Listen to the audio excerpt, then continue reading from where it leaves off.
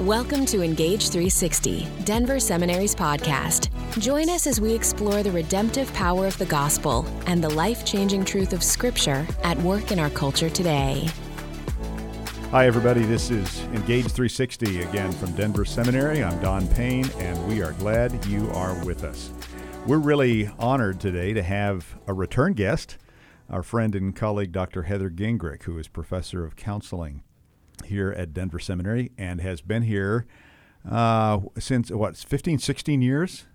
15 and a half. 15 and a half. I was pretty close. Welcome You back, were. Heather. Thank you. It's good to be here. Yeah, it is so good to have you here. And we asked Heather back for a conversation because Heather is sort of our resident trauma specialist. You do know a lot about trauma and have written, I think, a fair bit on that. So I would tell us, while I'm thinking of it, tell us the name of some of the works that you have published on trauma. Sure. Restoring the Shattered Self, A Christian Counselor's Guide to Complex Trauma, was released in the second edition last year.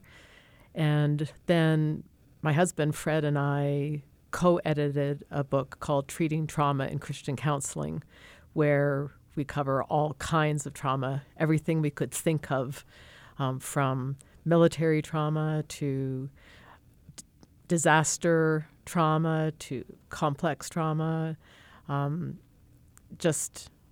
clergy abuse, just almost everything we could think of. So There are chapters on all kinds of trauma in that book, including complex trauma. Okay. We've asked Heather for another conversation because as we record this, we're hopefully getting toward the tail end of the COVID epidemic. Hopefully, at least things are declining, and so there are lots of reflections going on now about dealing with the aftermath of COVID, and I thought Heather would be a really insightful conversation partner about all of that. So overall, Heather, give us a sense of where you think we are personally, spiritually, societally with COVID and its multiple after effects. How would you diagnose the situation we inhabit right now? That's kind of a hard one. What I'm picking up just in talking to people and seeing things, listening, is that people are more hopeful now that vaccinations have been started, that there's more hope that this will not be something that we'll face indefinitely, that we can kind of see the light at the end of the tunnel. I think there are still long-range effects, though. I mean, people aren't out of the woods yet. People are still getting sick. People are still dying. So in that sense, it's not that, it's over. And what we don't know is to what extent, will it ever be over? Right. What will life back to normal look like? Will it forever be changed in some ways? So I think there are a lot of questions. I think there are a lot of people who have been kind of hanging on for a year and have, most people have acclimatized, some to kind of our new normal now. But that doesn't mean that the ramifications don't continue. People have died, their loved ones are gone. In some ways, coming towards maybe an end of the crisis that it's been could be difficult for those people, or there's a vaccine out. What if, people contact the virus and die now? And then people will be, well, why did my loved one have to die? Everyone's rejoicing that COVID is over, but my life will never be the same. Right. Because, or people also recovering financially, if they have lost jobs, businesses, that have closed, people have gone bankrupt. Those are ongoing ramifications that the immediate crisis, the health crisis, may be drawing to a close. But for many people, the impacts are going to be ongoing for a long time. I'm glad you pointed that out because that's so easy to miss, isn't it? When the more acute or more public manifestations of a crisis die down a bit, life kind of moves on for a lot of people, and it's easy to overlook the deeper level, lingering, I guess, lifelong effects of that, the scars, the marks of that many, many people live with. Right. So for many, it'll be a long grieving process. Right. because of the losses that have been ensued, during this past year and in the coming months too, perhaps.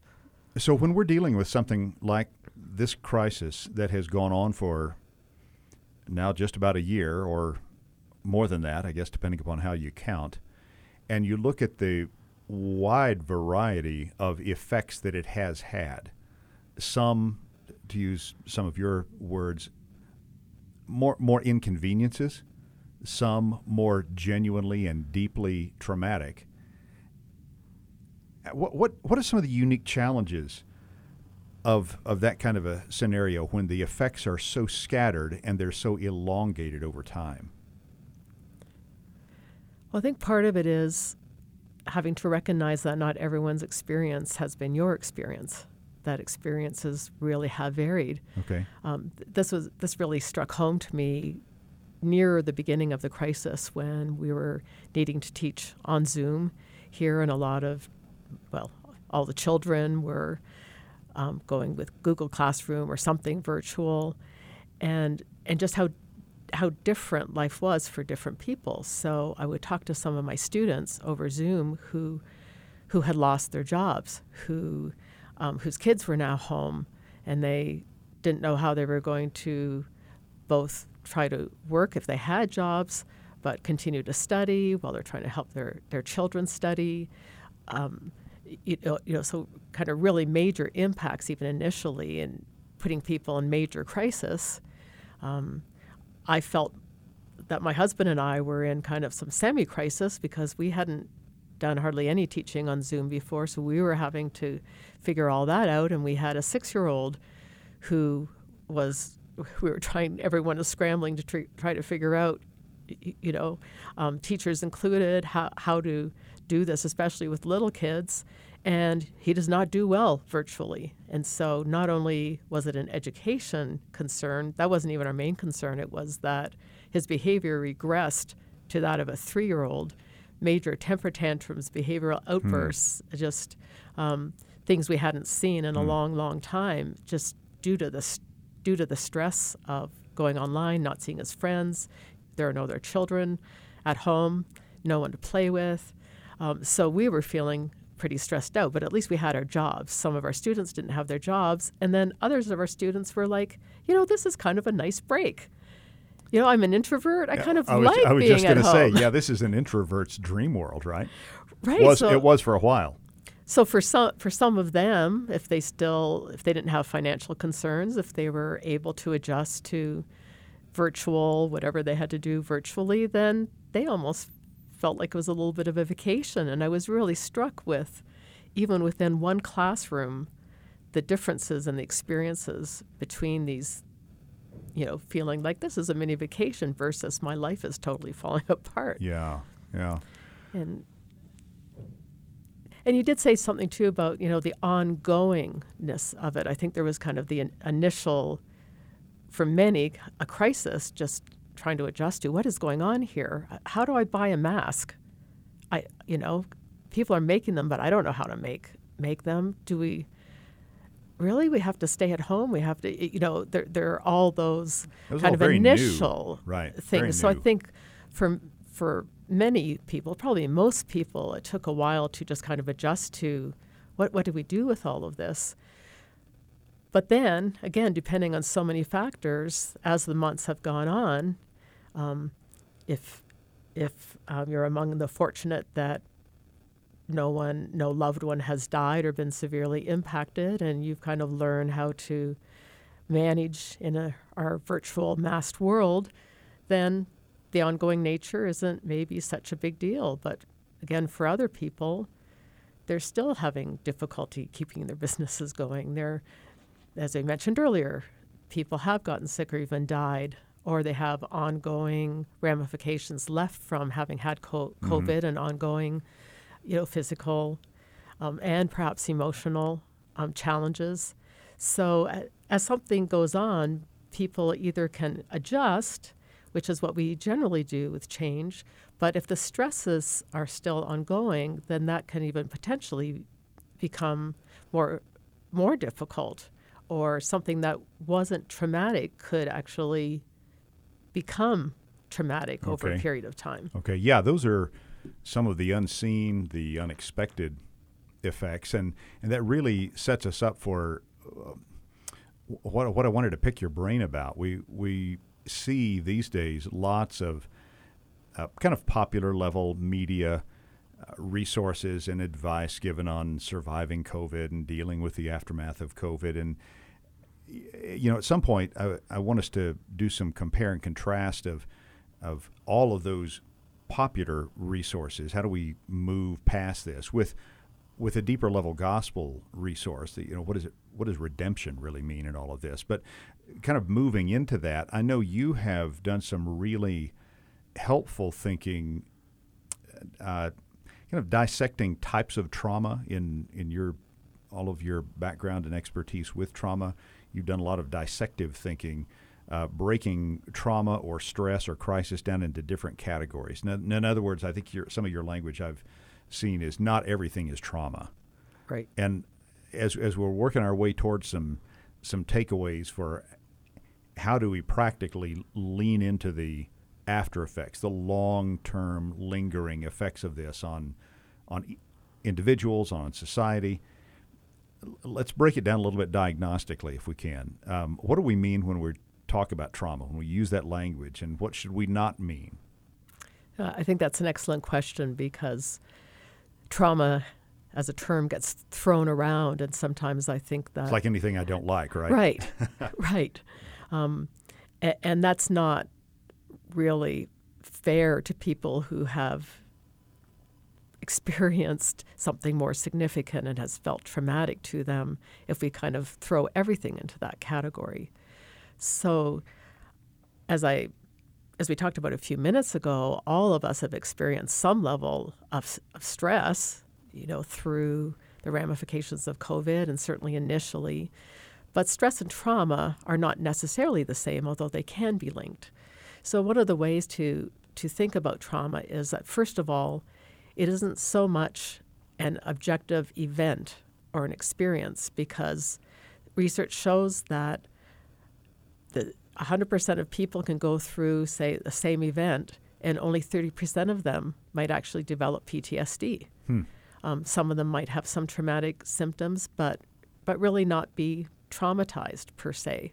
So what we've learned from that research is that trauma is much more subjective. It's in the eye of the beholder. It's how we experience it, as well as the symptoms that come up. So, for example, the common post-traumatic symptoms are things like intrusive symptoms, nightmares, flashbacks, that kind of thing, that are connected to the traumatic event. It's like a way of reliving it in some way, whether that's through kind of an image that comes to mind or intrusive thoughts, just not being able to stop thinking about something that's happened, or whether it's kind of a full flashback where someone is kind of fully back into a traumatic situation and doesn't even realize that they're not in touch with the here and now of this moment. Okay. So those symptoms can really vary in themselves.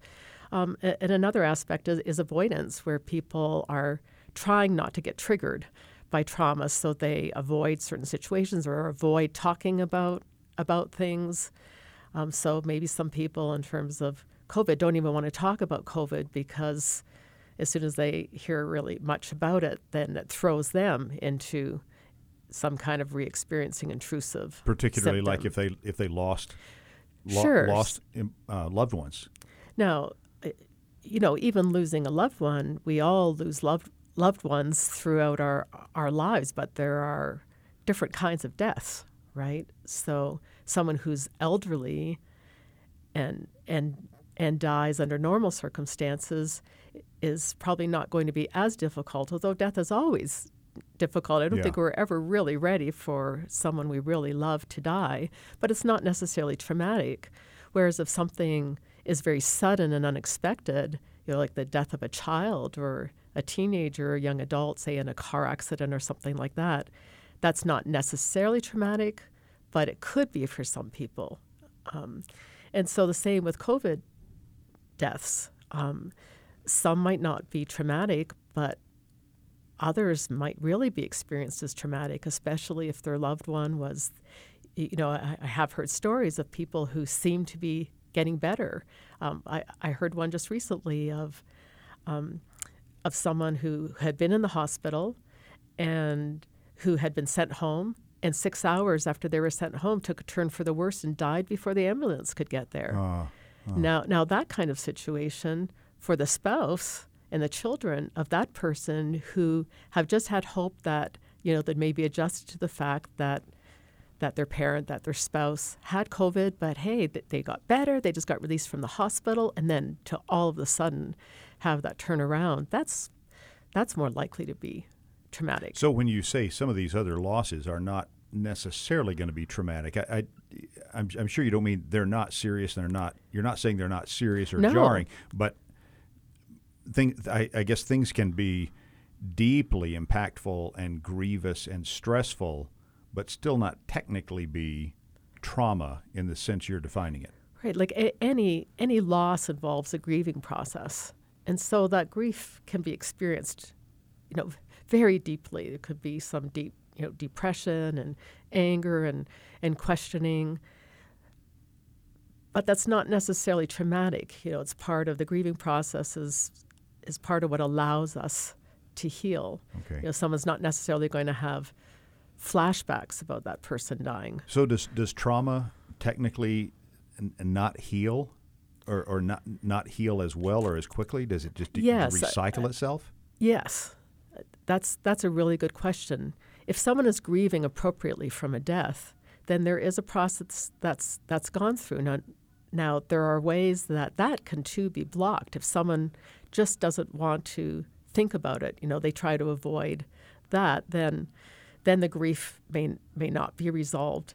But if people allow themselves to feel the emotion, to miss the person, to kind of go through all the positive aspects of that relationship as well as the not so positive aspects, in those ways are kind of actively dealing with it, time will take care of that as long as they aren't suppressing what our normal healthy reaction is to death. But trauma, unless it is specifically processed often, time doesn't necessarily heal. Okay. And so that, I think, is a big distinction, to kind of take a look at the difference between, many people research has shown already that there are many people who are more depressed as a result of COVID and implications in some way or another. Now, that's still serious. That doesn't necessarily mean that person has experienced a trauma. Okay. But they may need to deal with their depression. Okay. Is it fair to say that, and this is not a leading question, really an honest question, is it fair to say that that the after effects of COVID in many ways have been sort of over-dramatized, not traumatized, but over-dramatized by too quickly attaching words like trauma to it? Well, it may be that sometimes trauma has been too easily linked to situations that aren't necessarily traumatic. It's kind of perhaps a misuse of the word trauma. Okay. But I'm not sure if things have been over-dramatized, because research has shown increase in mental health symptoms, so depression, anxiety, suicidal ideation. So I think those impacts are very real. Yeah, very serious. They're very serious. They may not be trauma, but they are still serious issues. Okay. Well, and I guess the benefit of making some of these fine distinctions and even these definitional distinctions is that it can help us maybe be more fine-tuned diagnostically and remedially, therapeutically, because if not everything is trauma, there are all kinds of levels of stress and levels of loss, and particularly when you're dealing with a literally worldwide Yes. pandemic that has affected the entire globe, then the effects of that are going to be all over the place, right, at all kinds of levels, all kinds of forms, all kinds of iterations, which would mean they're not going to be simplistic, one-size-fits-all therapies or solutions or experiences of healing. Is that fair? Right. Yes, and that's why we, as counselors, mental health professionals, have diagnostic categories. The main reason for that is to be able to be most helpful.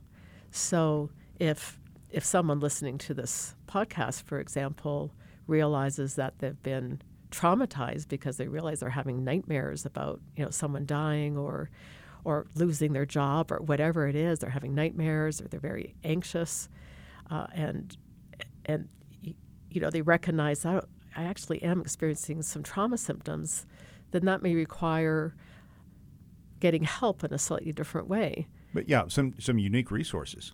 Right, some unique resources. Okay. And again, the difference between kind of the normal depression as part of grieving and really feeling hopeless about life,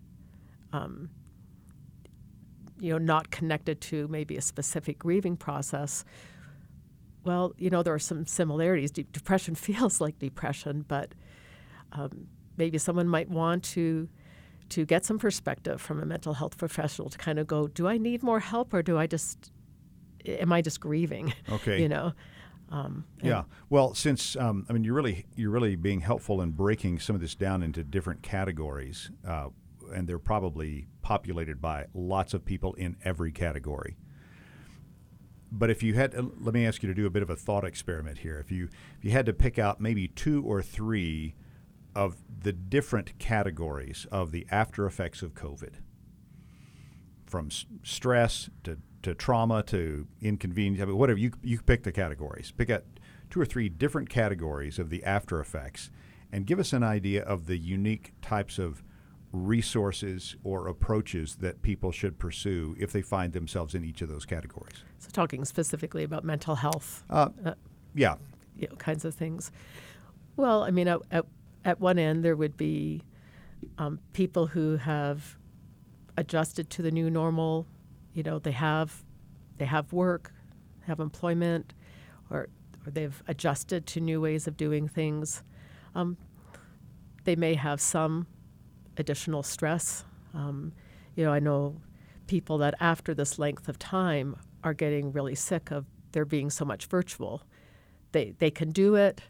They're not necessarily depressed, but they're just realizing done. That's a phrase I heard exactly. even in the last week. I'm just done. Right. So I think there are lots of people that are just done. They want to be able to see friends again and not have to worry, about the restrictions that maybe they've been following in order to try to keep themselves or others safe. That they want to be with people, they want to work with people, they want to go into the office again. They wish they don't want to have to wear masks. So that's one level. There's some dissatisfaction. There are some things that people want to change, but it's unpleasant. But they're coping. Something in between would be someone who's struggling more, for some of the reasons we talked about earlier, that maybe their financial situation isn't stable or hasn't kind of fully come back yet, or there's still a lot of unknowns about the future. My business is barely hanging on, but it is still hanging on. But, can it hang on for another 2 weeks, 3 months from now? If things change, will that be too late? So I think there are people who still have unknowns, kind of a precariousness to right, life, right? Right, that are kind of walking along a tightrope and aren't sure if they're going to fall off yet. That's kind of an ongoing stress that that people are having to still struggle with, and they might come, depending what happens, they may enter a further grieving process if they do kind of fall off that tightrope, or circumstances will be such that they won't even feel like they're on a tightrope anymore. They're on more solid ground. But then you have people like some of the medical personnel who, frontline workers who've been working with COVID. I think a lot of them have been just doing the job they need to do and trying to cope as best as they can. And for some of them, that's going to mean just having pushed aside their feelings so they can get the job done. The term I would use for that is dissociation. They've had to perhaps compartmentalize and just kind of put their feelings in some kind of box, or they can't continue to see new patients. Mm-hmm. Some of the people, whether they're medical health professionals or other kinds of frontline workers in those ways that have been dealing with an ongoing crisis that isn't supposed to be chronic. We're kind of our systems are built to deal with kind of short-term crises, and then we can kind of, our physiological systems and so on can then settle in. But when there's ongoing stress of that way, some of those people are going to hit a limit where all of a sudden they'll have major PTSD symptoms, almost when they can slow down. If the crisis is over, that's when it caves for in some on them? people, that's when it will cave in on them. Others, it may not cave in on them, but there'll be other effects, such as they don't feel an emotion anymore. So they are having trouble relating to their spouse, to their children, to their friends, because you can't just stuff emotion discriminately, right? So very often if someone has to kind of compartmentalize their feelings of grief and pain and horror over having not been able to save patients or see so many die without loved ones at their side, if they have to put that away, chances are they're putting away other feelings too, and that can have ongoing effects on all of their relationships if they don't choose to deal with it. So, if someone's in that position, when they actually are out of the crisis situation enough that they can have some space to deal with some of this, to actually go and say, okay, I actually maybe need to go to someone, get some support, whether that's a support groups, therapy groups, see a counselor, but kind of recognize that if I keep on this way, I'm starting to feel like less of a human being. I'm more like a robot. And so that would be important. The problem is that not everyone is comfortable with going to see a counselor or admitting that they need help. And I guess my encouragement would be whatever help someone needs, whatever has shifted for them, to not feel as though that's some kind of stigma or, the way God made us. Yeah. He did not make us to cope with such ongoing situations without a break. And so put this in terms of what you would love to see happen in the church. I know we're speaking very broadly there, but what challenges and opportunities does this present for the body of Christ to be what it ought to be for people who are across the spectrum in how they've experienced the effects of COVID? Well, I know that during this past year and a bit, churches have tried to offer the kinds of support they can, but of course that's often been very difficult because it's virtual, and virtual only goes so far. I mean, I have clients who are alcoholics. There are virtual alcoholic anonymous groups that meet, but they tell me it's just not the same, because what I mainly get from those kinds of groups are the conversations before and after and informal interacting with people. And I think as churches, we're finding that too. Small groups aren't the same. Even if they meet as a small group, you don't have you're all in one conversation rather than breaking off and having little conversations with different people. So, post-COVID, I think churches have been doing their best. The danger is that once there's able to be more in-person meetings again and there's more of a sense of normal, that they kind of forget that maybe some people are still struggling. It's not like, yay, the COVID cases are really down. We can meet together. We don't have to worry about masks. And it might be tempting to kind of forget about the people that have been wounded or who have been struggling, who might feel some pressure to, I need to be happy too. Okay, I'm gonna put a hook in that, because that's probably a number one takeaway, is for churches not to forget the many people who are going to have lingering effects of all of this, but it might not scream at you. Right. But it's going to be there, and just because you can get back together again does not mean things are like they were for them. So don't forget. Yes. Yeah.